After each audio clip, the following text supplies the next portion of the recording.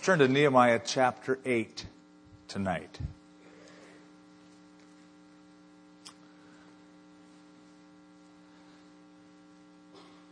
And Father, as we open up these Bibles, at the same time, our hearts, our very lives are open to you. What is it you want to show us?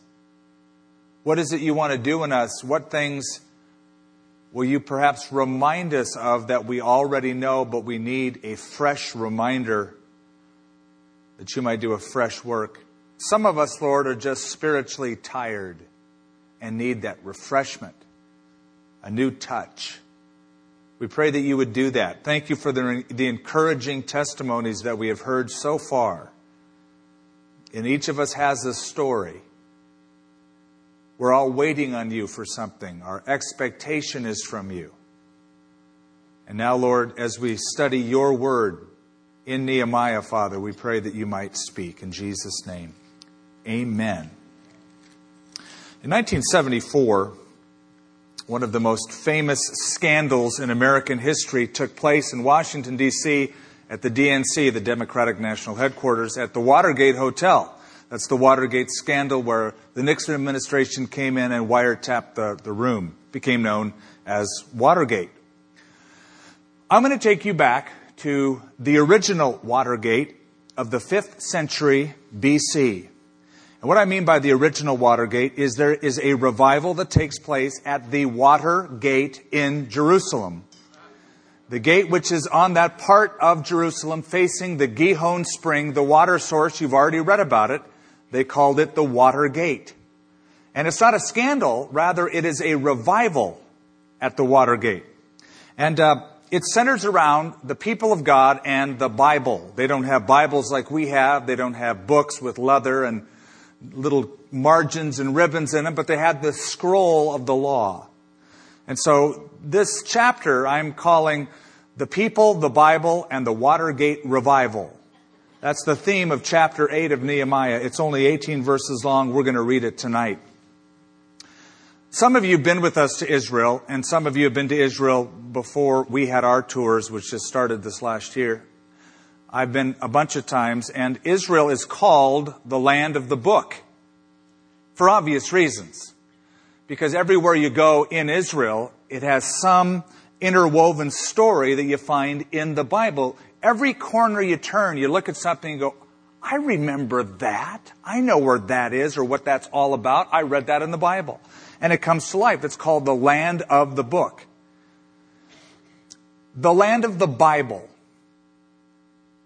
It was said, Victor Hugo, the French essayist, over a century ago said that England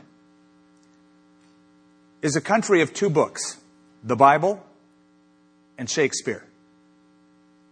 He said England made Shakespeare, but the Bible made England. What a great thought.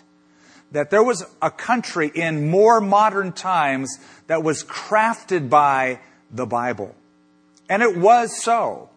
When a tribal chieftain from Africa asked Queen Elizabeth in her era, he had gone to English schools to be educated. He said, Your Majesty, what makes England so great? And what is the account? What is that? It's a demon in the PA system. This room has got to be possessed with something. He said, what is the secret to the prosperity of England? And she held up a Bible.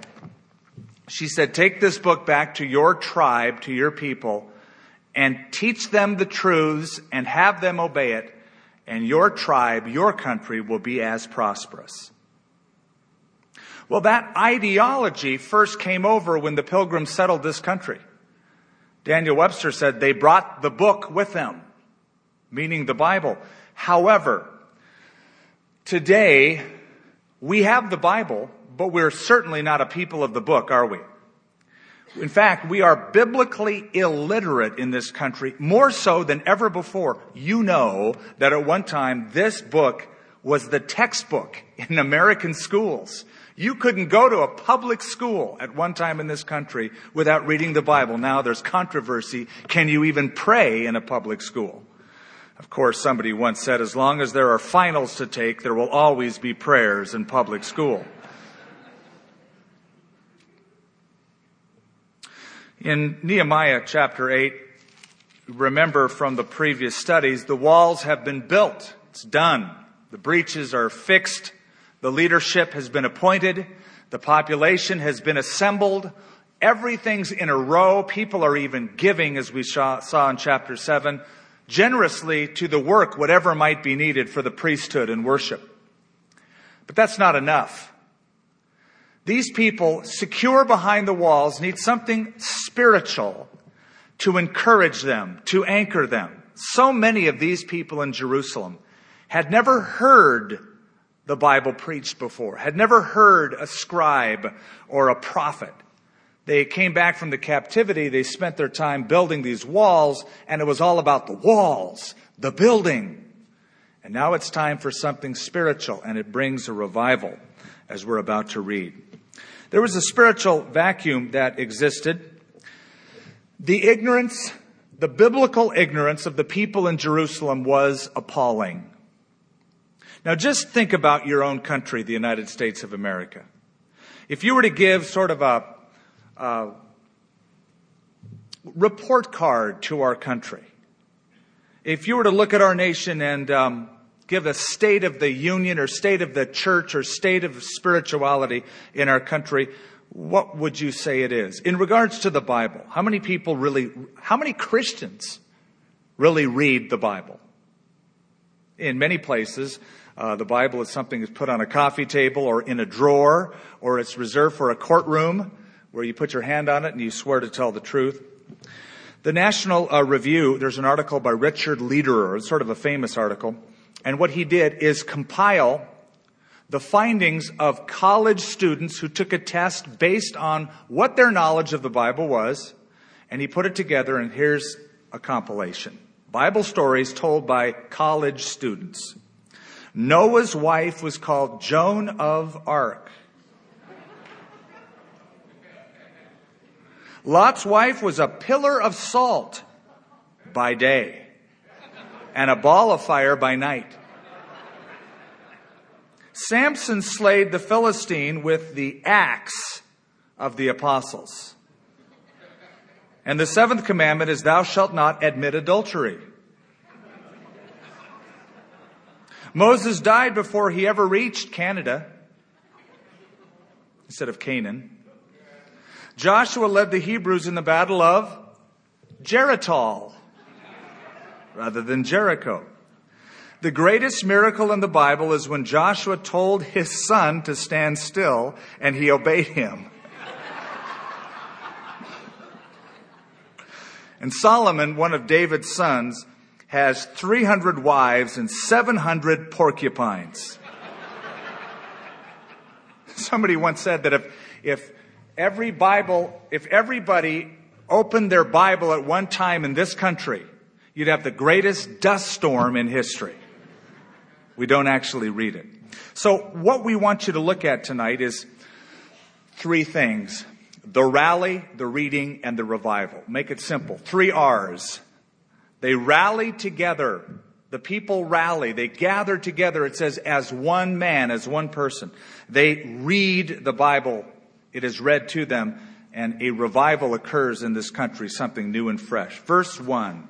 Now, all the people gathered together as one man in the open square that was in front of the Watergate.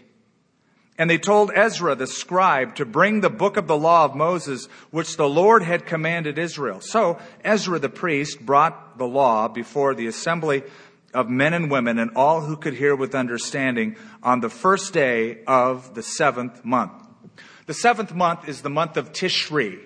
It is our September, middle of September to about the middle of October. It's a huge month in the Jewish calendar. It's sort of the month of festivals. The Feast of Trumpets is celebrated during the 7th month. The Feast of Tabernacles is celebrated during the 7th month. The High Holy Day, Yom Kippur, the Day of Atonement, is also celebrated on the 7th month. Well, it says it's the first day of the 7th month. That's a highlight. That's New Year in the Jewish calendar. That's Rosh Hashanah. And Ezra the scribe, we read about him in the book of Ezra. We haven't read about him much here. Ezra the scribe had come back to offer spiritual help to these people while they were rebuilding the city. Here, he brings out the scroll. It wasn't a book like this. It wasn't bound like this. It was presumably the Pentateuch, the Torah scroll. If you've ever been to a synagogue and you see the rabbi open the ark up front and take out the scroll, that's more or less what this scribe Ezra did. He took it out and he unrolled it. And notice who's in his audience.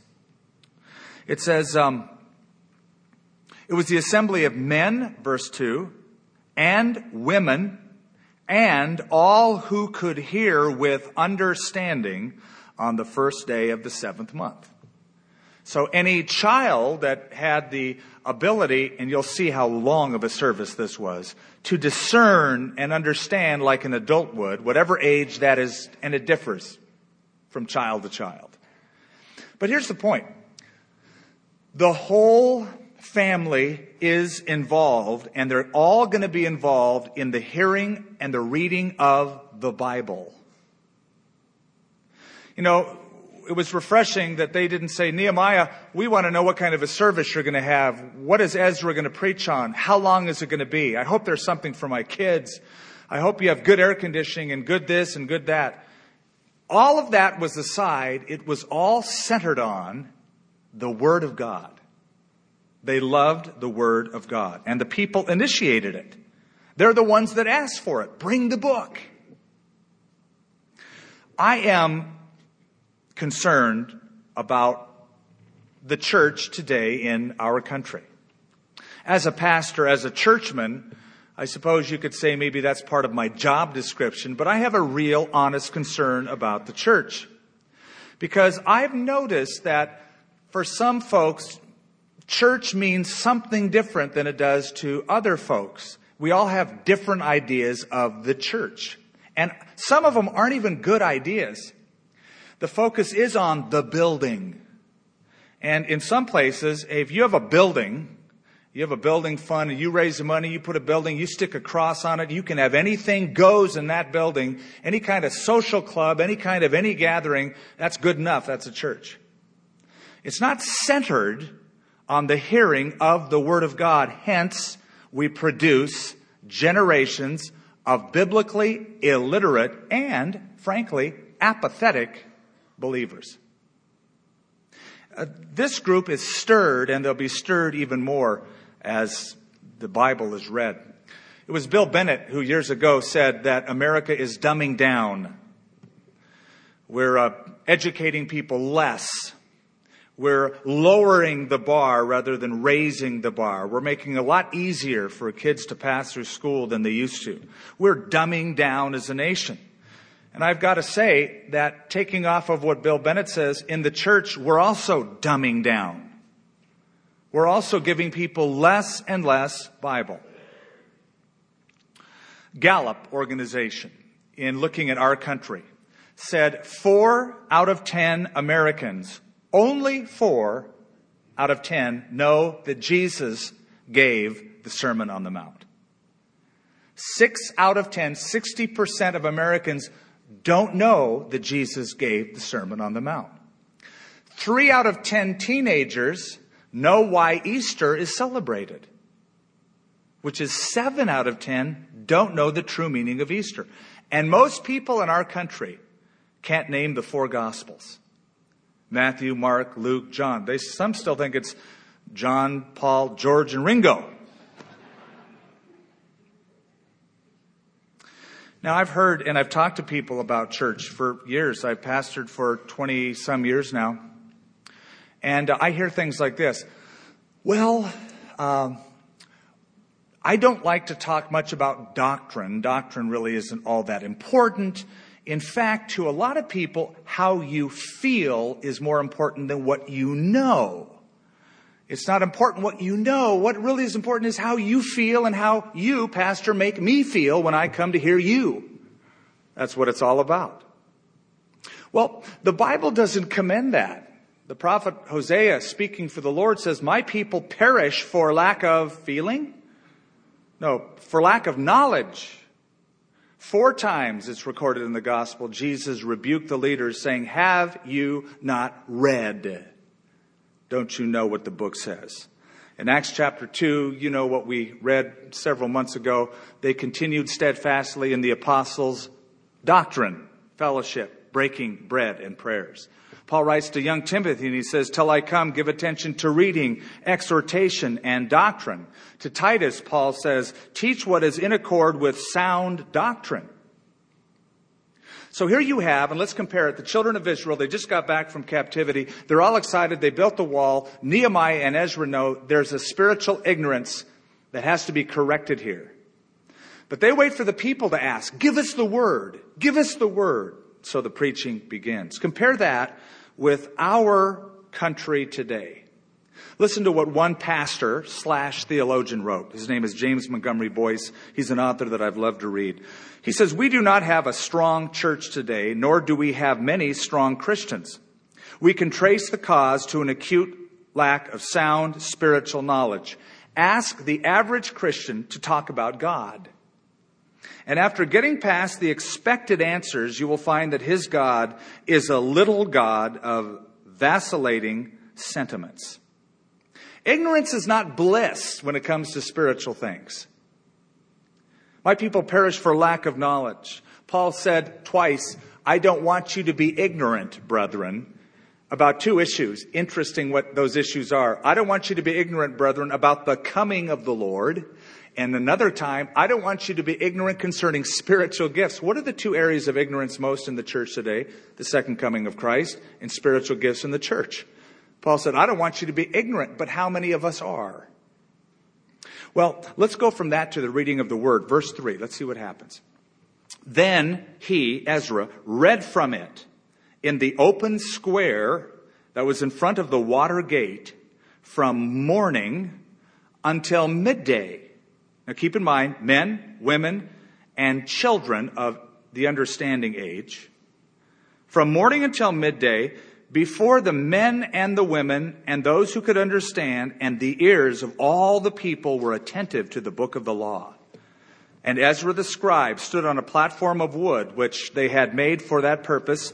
Beside him, at his right-hand side, stood Mattathiah, Shema, Ananiah, and a whole bunch of other ayahs that you can see in that verse that I'm not going to read. Have fun with it.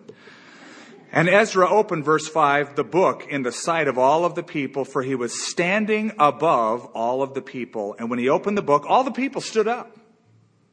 So you can get sort of a picture almost of a modern day church. They built a platform, a stage, so that he was visible. And the word of God was put on a pulpit of wood. And he got up and he unrolled the scroll. And when he did, the people stood up. And Ezra blessed the great God. And all the people answered, Amen, Amen. That's where the Amen corner started. While lifting up their hands, and they bowed their heads and worshiped the Lord with their faces to the ground. Also Jeshua, Bani, Sherebiah, Jamin, Akub, and all these other people that we're skipping over. And the Levites, same verse, helped the people to understand the law, and the people stood in their place. So they read distinctly from the book in the law of God, and they gave the sense, or they explained the meaning, and helped them to understand the reading. So here's the picture, I believe. Ezra would read a portion, and after he got weary, he sort of got wound down after a period of time, he'd step aside, and there's 13 others that are mentioned who would help take up the slack and read the word, read the law, Genesis, and then Exodus, and there was Leviticus, reading through the Pentateuch, the Torah, reading it and giving the sense of it. Notice how long the service was. It says from morning until midday. Literally, it's from the light till midday. That's sunrise to about noon, 6 hours. It's a long service. And it always struck me that as long as this Bible study was, and it's in the Old Testament, and it's in Genesis, Exodus, Leviticus, Numbers, Deuteronomy. Look at what it says. The people were attentive. Wow, for 6 hours. Here's why. Many of them had not heard this kind of teaching, this kind of exposition for many, many years. Most of them probably never heard it before. This blew them away. They knew their nation was founded on this stuff, but nobody had ever stood in front of them and read it and explained it to them. There's a great proverb. It's worth remembering. Proverbs 27. It says, to the hungry soul, every bitter thing is sweet. And to people who are hungry for the Bible and spiritual truth, you don't have to be a great expositor. They'll lap it up. You could be the most boring and unknowledgeable, and people will lap it up. Seriously, if all of us decided, let's get on an airplane and go to a third world country, and you're giving the Bible study next Sunday morning, and you say, I can't do it, you could. And the people would love it. They would love it because you, as an American Christian, know way more than they do. Even many of the clergy. So here we are sort of at a deficit in our country. There's churches on every corner, and they're great churches, and they got radio programs, and we kind of sit back and grade their sermons. On a scale of 1 to 10, it's about a 6. So today is not as good, maybe a 4. But in so many of these countries who've never heard it, it's like, wow. And I've traveled to countries that, I can't do that. I don't have this on anymore. I get carried away. They get so excited, whether it's Thailand or Africa, and I think I've told you before when I've gone to India, and they say they walk for hours to get to church. And I'm used to giving a message, and on a Sunday morning here, about 40 minutes, on a midweek, maybe 50 minutes, Costa Mesa on Sunday night, maybe an hour and 10 minutes. I'll go about an hour and a half thinking they're tired, and I'm ready to go, and it's like, oh no, you're not quitting. We're just getting started. And they want you to go for a few hours. They'll work you, and then they'll bring you back at night and have you do the same thing. To the hungry soul, every bitter thing is sweet. And to these people, they were attentive for 6 hours. As a pastor teacher, my big concern is that you are well-fed sheep. And let me explain what I mean by that. I just want everybody to have a working knowledge of the will of God through the Word of God. I know that we're not going to all be theologians or really like to read theology stuff, but I want you to know enough of the Bible so that you know where to go when you need stuff. And that you're well equipped. Back in 1636, which is 16 years after America was founded by the Pilgrim Fathers, houses were built, churches were built. They decided, let's build schools. So they built one school, the first school after one of their notable men, John Harvard. It became Harvard University. Now listen to the reason why they built Harvard University after this young preacher, John Harvard. They said, we are dreading to leave an illiterate ministry to the churches when our present ministers shall lie in the dust. That's why Harvard was founded. Let's teach preachers to preach the gospel. Let's make them literate and effective preachers of the gospel. They wanted to evangelize the Eastern Seaboard. Go to Harvard University today and see if that sentiment is still intact. It's not. It's hard-pressed to find an on-fire evangelical on the campus in such a liberal bastion of academia. There was a farmer who resisted the high price of oats for his mules, didn't want to pay the money, so he thought, I can take the oats and mix some sawdust in it. It'll be good filler, and he'll be fine. And he was for a while. And the only problem is that by the time the mules were satisfied, they were dead. Because he gradually substituted enough sawdust for the oats, they didn't get any nourishment. It was just filler. And the oats, the donkeys did feel satisfied, but they had no nourishment, so they died. That is what I believe is happening en masse around our country, and the people love to have it. The prophet Jeremiah, Jeremiah chapter 5, the Lord says this to and through this prophet. An astonishing and horrible thing has been committed in the land. The prophets prophesy falsely, and the priests rule by their own power, and my people love to have it. You know what? I've discovered that there is more and more a resistance to sound doctrine, a resistance to the Word of God. In the average church, listen, in the average church, if you cut down the sermon and added more music, people could care less. Great, we love it. It's about time. If you cut out Bible study and had more words of knowledge and words of prophecy, people could care less. They would love to have it that way. You take music away or you take drama away and you fill it in with Bible study. Oh, now wait a minute. We're not enduring sound doctrine. Reminds me of my son years ago. We had his graduation yesterday. He graduated from high school. We were proud of him and had a great time last evening. But all sorts of thoughts went through my mind as I watched him go get his diploma and sitting there with his classmates. And little cameos, little events of Nathan's life came into my mind. One was a dinner that we had, because we all went out to eat last night afterwards. But a dinner that we had where Nathan refused to eat asparagus. He wasn't going to finish his meal. Now, the deal is that we have muffins that Lenya made. After you eat the asparagus, go for the muffins. Well, he was having a hard time, and the only motivation to finish the asparagus was to have the muffins. But if he had a choice, asparagus or muffins, which would he go for? Muffins, hand down. Who wants the asparagus? Today, many Christians will not endure sound asparagus, or sound broccoli or cauliflower or zucchini. Oh no, give me the muffins and the jam and all of that stuff. But as a pastor, along with my concern, the reason I plow verse by verse like we do, chapter by chapter like we do, is to give you the counsel of the knowledge of God, a well-rounded. That's why we give you background. That's why we give you language. That's why we plow deeply and get into these verses to give you that knowledge so that you might grow, balanced diet. And I hope that you develop an appetite for spiritual truth so that you'll settle for nothing less. You'll want the truth, the whole truth, and nothing but the truth.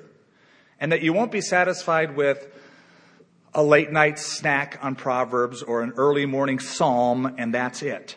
But that you'll like Genesis and Exodus and Leviticus and Numbers and Deuteronomy. And I'm not going to ask you to spend 6 hours at a setting doing that. But they did it. They hadn't heard it in a long time. Oh, by the way, it says they stood.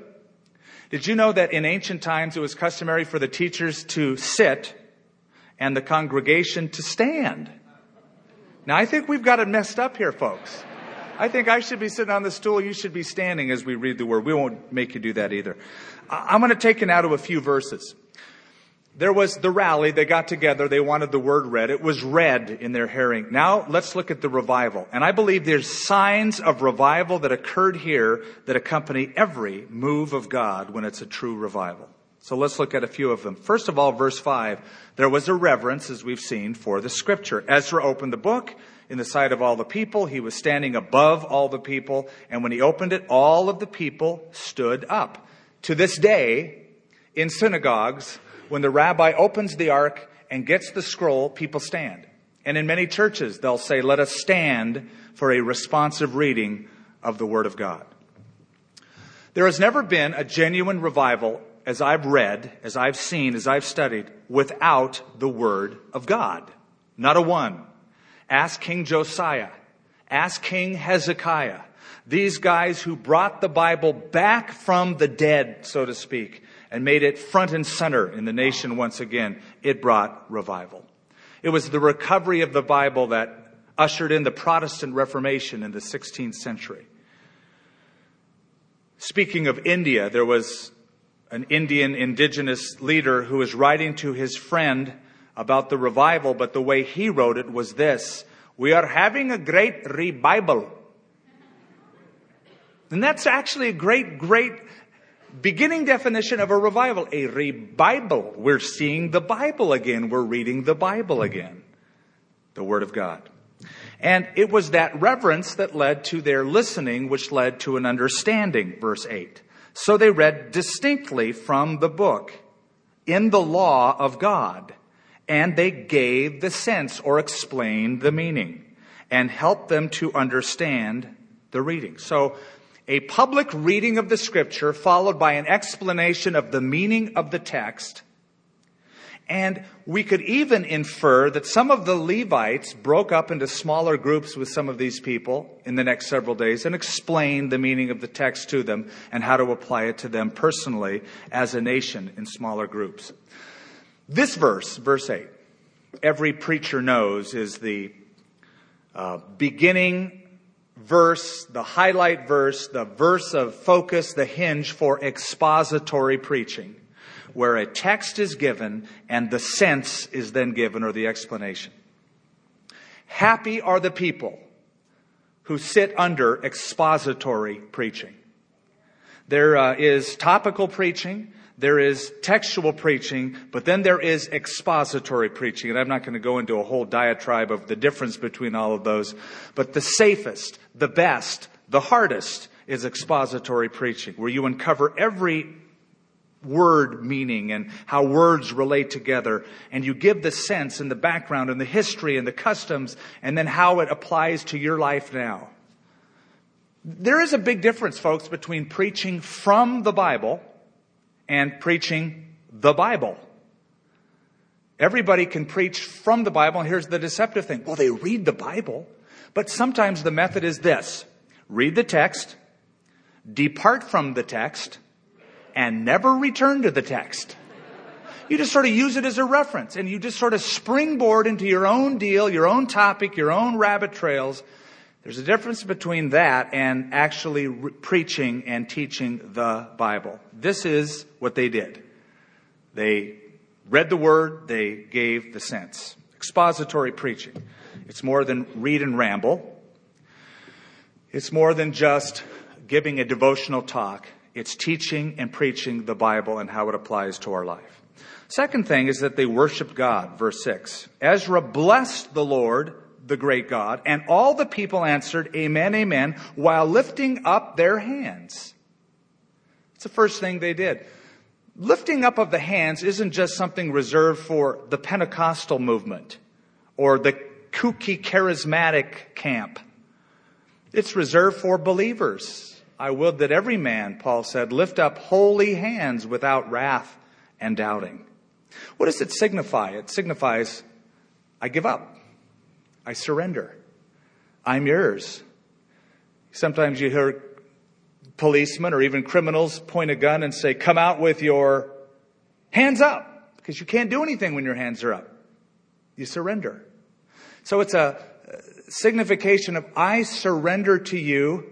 Yeah, but I feel so corny when I do it. I feel so weird when I do it. So you don't have to do it. It's not a mandate. But you can. You could actually decide, I'm going to get free of that. I'm going to quit worrying about what other people think or how I feel right now. And I'm just going to do it as unto the Lord. I surrender to you, Lord. I give up. I'm yours totally. The second thing they did is they bowed down. Look at the same verse. And they bowed their heads and worshiped the Lord with their faces to the ground. Now, bowing is a sign of submission. When you'd greet royalty, in those days, you would always bow. You couldn't say, I don't feel like bowing. They cut your head off. So you bow because it's royalty. And about 100 times in the Old Testament, the Hebrew word shachah is used for worship, which literally means I fall face down. I am not only submitting or surrendering, but submitting to the Lord in the bowing down of my body. I just want to say a couple things before we move on. Worship is a matter of the heart. You can truly worship the Lord just sitting in an upright position. You don't have to do anything else, just in your heart. The attitude can be right. And we rightly emphasize the position of the heart over the position of the body. However, having said that, the Bible does talk about using the body in worship. the raising of the hands, the bowing of the body, standing before the Lord, kneeling before the Lord. Every knee shall bow, every tongue shall confess that Jesus Christ is Lord.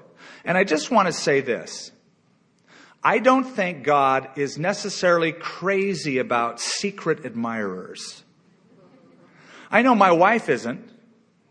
I know if I came home and she said, honey, it's been 10 years since you said I love you. And imagine how it would be if I said to her, well, do I really have to? I mean, in my heart, I love you. And I did tell you when we were married 24 years ago that I loved you. I'm a man of my word. I said it once. That's all I ever have to say. I'm a man of my word. Just believe it. It wouldn't be a good relationship. Love is something that is demonstrated. I love to demonstrate things to my wife. Honey, you look great today. Oh, thank you. She never says, would you quit saying that? She's never tired of hearing, you're beautiful. I love you. Doing things for her. So I think we could learn to see worship as I'm going to demonstrate these things to the Lord rather than be a secret admirer. Third thing, besides reverence for Scripture and worship for God, that is a sign of a revival, is remorse over sin. Remorse over sin. You can tell when God is moving, when people start looking at their own lives and thinking, I got to change. I want to grow. I don't want to stagnate. You can tell that there is revival when the Word of God is preached and people don't say, that's okay of a message. I've heard better. Is he done yet? And it's, that speaks to my heart. I need to change. Look at verse 9. And Nehemiah, who was the governor, Ezra the priest, and the scribe, and the Levites who taught the people, said to all the people, this day is holy to the Lord your God. Do not mourn nor weep. For all the people wept when they heard the words of the law. The preaching of Ezra and the explanation of the text, again, Genesis, Exodus, Leviticus, Numbers, Deuteronomy, that was sufficient to strike a responsive chord in their hearts as they heard it. It touched them. It moved them for 6 hours as they heard it. And they stood. The Holy Spirit was at work inside their hearts. Why? Because now, for the first time, they're able to compare their conduct with the standard. To that point, there really wasn't a standard. It was just sort of whatever you feel like. Now there's a standard, and they see their lives have fallen short of the standard. And so they begin to weep. They begin to mourn. It touches them. It bothers them. It's sort of similar to Peter's sermon on the day of Pentecost. You remember the setting. He was out there in the temple courts preaching, not far from where this took place. And it says, as he started telling them about Jesus and the fulfillment of Scripture in Christ, it says the people were cut to the heart. And they said, what must we do? And Peter said, repent, every one of you, and be baptized in the name of the Lord for the remission of sins. The writer of Hebrews said, familiar text, the Word of God is alive and powerful. It's sharper than any two-edged sword, piercing even to the division of soul and spirit, of the joints and the marrow, and is a discerner of the thoughts and the intents of the heart. Let me read that portion in the New Living Translation, just a couple verses. The Word of God cuts deep into our innermost thoughts and desires and exposes us for who we really are. Now, here's a word of encouragement. When you hear a sermon or something on the radio or on television, or you read a book and it starts to convict you, let it. Let it. Why? Because whom the Lord loves, he chastens. He corrects every son whom he received. It is a sign that your loving Father is dealing with you kindly so that you would grow. Let it happen. Let it penetrate. we have a temptation to deflect. We are good at hearing the truth and thinking, that didn't apply to me, and here's why. We start wrestling with it and wrangling with it and pushing it off. Or we say, I know someone who really needs to hear this. It's not me, can't be me, but it's him. I'm going to buy him the tape. When the Holy Spirit starts messing around with your heart, let him do that. A.W. Tozer said this: until a man has gotten into trouble with his own heart, it's not likely that he'll get out of trouble with his God. So it may hurt just a bit when the Holy Spirit starts messing with your heart, but let him mess with it. You can listen to sermons. You don't have to elbow or nudge anybody next to you. Just let the Holy Spirit do it to you. Fourth mark of this revival is joyful fellowship.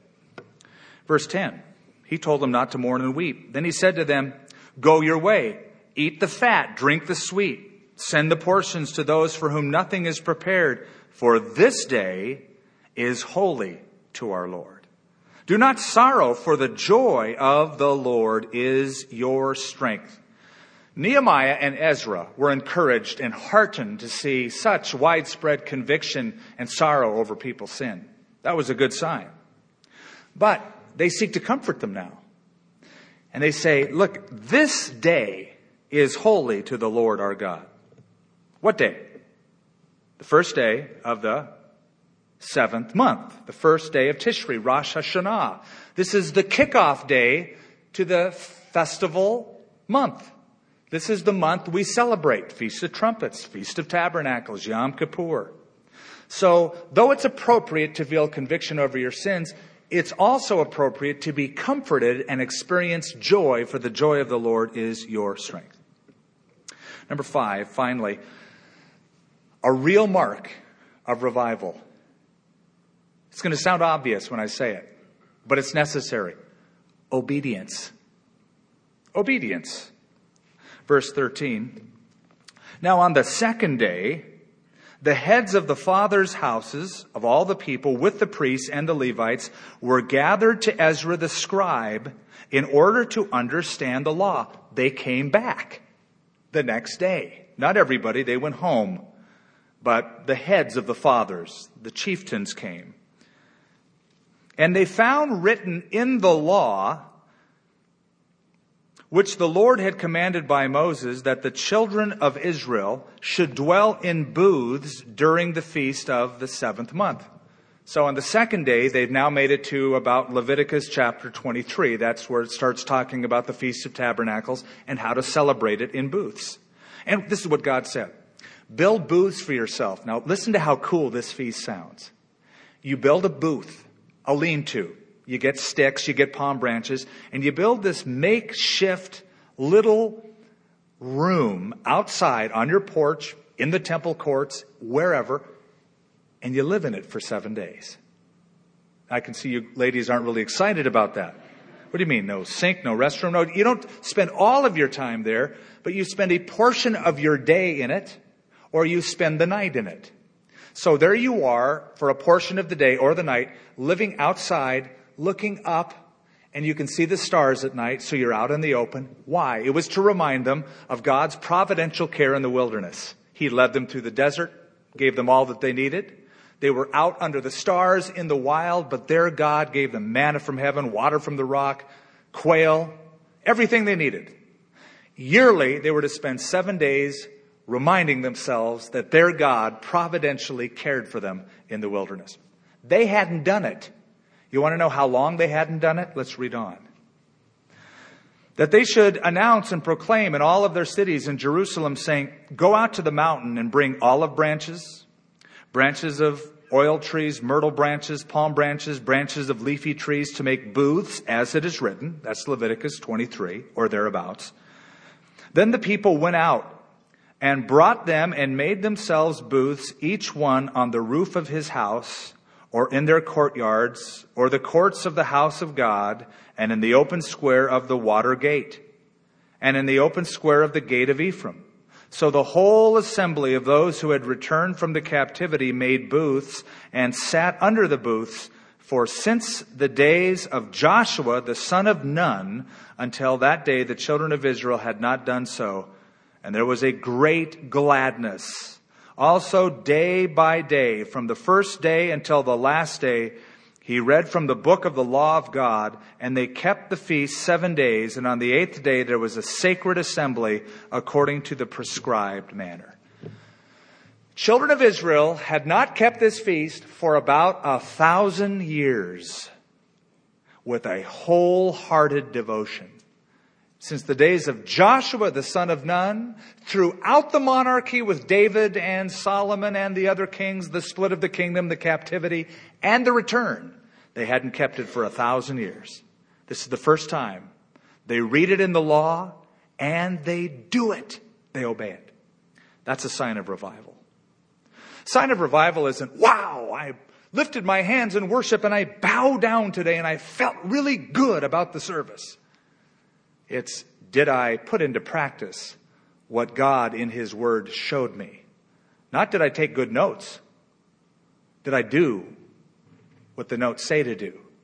Did I follow what the Word of God says to do? There's an old saying that says, it's not how high you jump, it's how straight you walk when you hit the ground. They were moved, they were excited, they wept, they were commanded to be joyful, but the ultimate sign is that they obeyed the Scripture.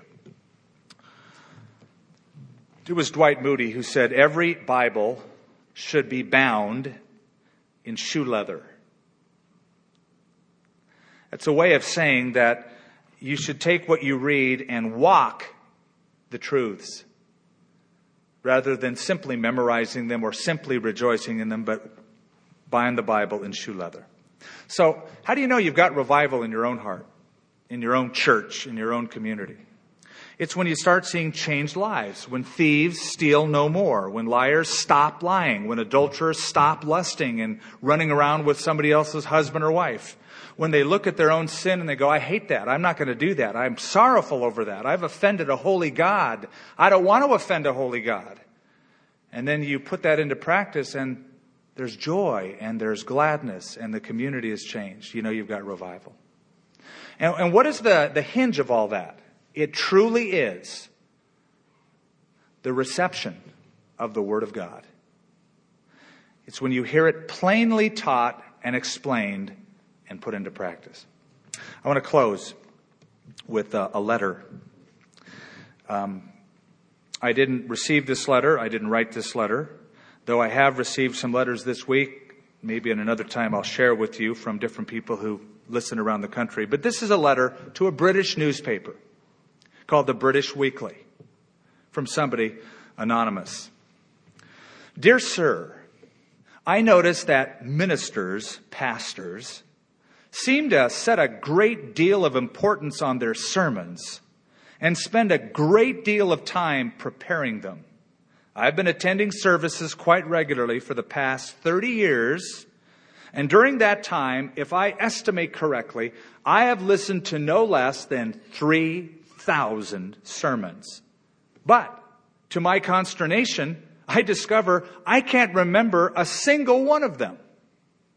I wonder if a minister's time might be more profitably spent on something else. Sincerely. Signed anonymously. Several letters angrily were written back. I like this one.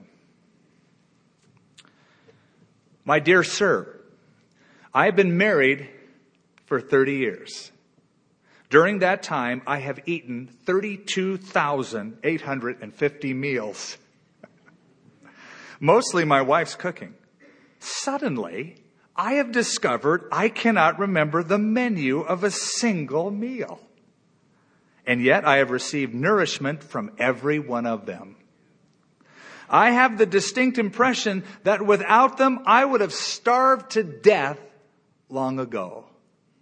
Sincerely. It didn't matter if you remember all the points or the poem at the end. What is most important is that you eat the meal and it nourishes you and you develop a hunger, and I develop a hunger and a response of worship and repentance as well as gladness before the Lord. That's what's important. Well, Heavenly Father, in our prayer to you this evening, as we have read about that great rally in Jerusalem where people gathered at the Watergate, not a Watergate scandal, but a Watergate revival. And as there was the reading of the word requested by the people, and they were standing and moved by it, not apathetic toward it. Father, the revival that broke out, the change that occurred, real worship, real respect and reverence for the word.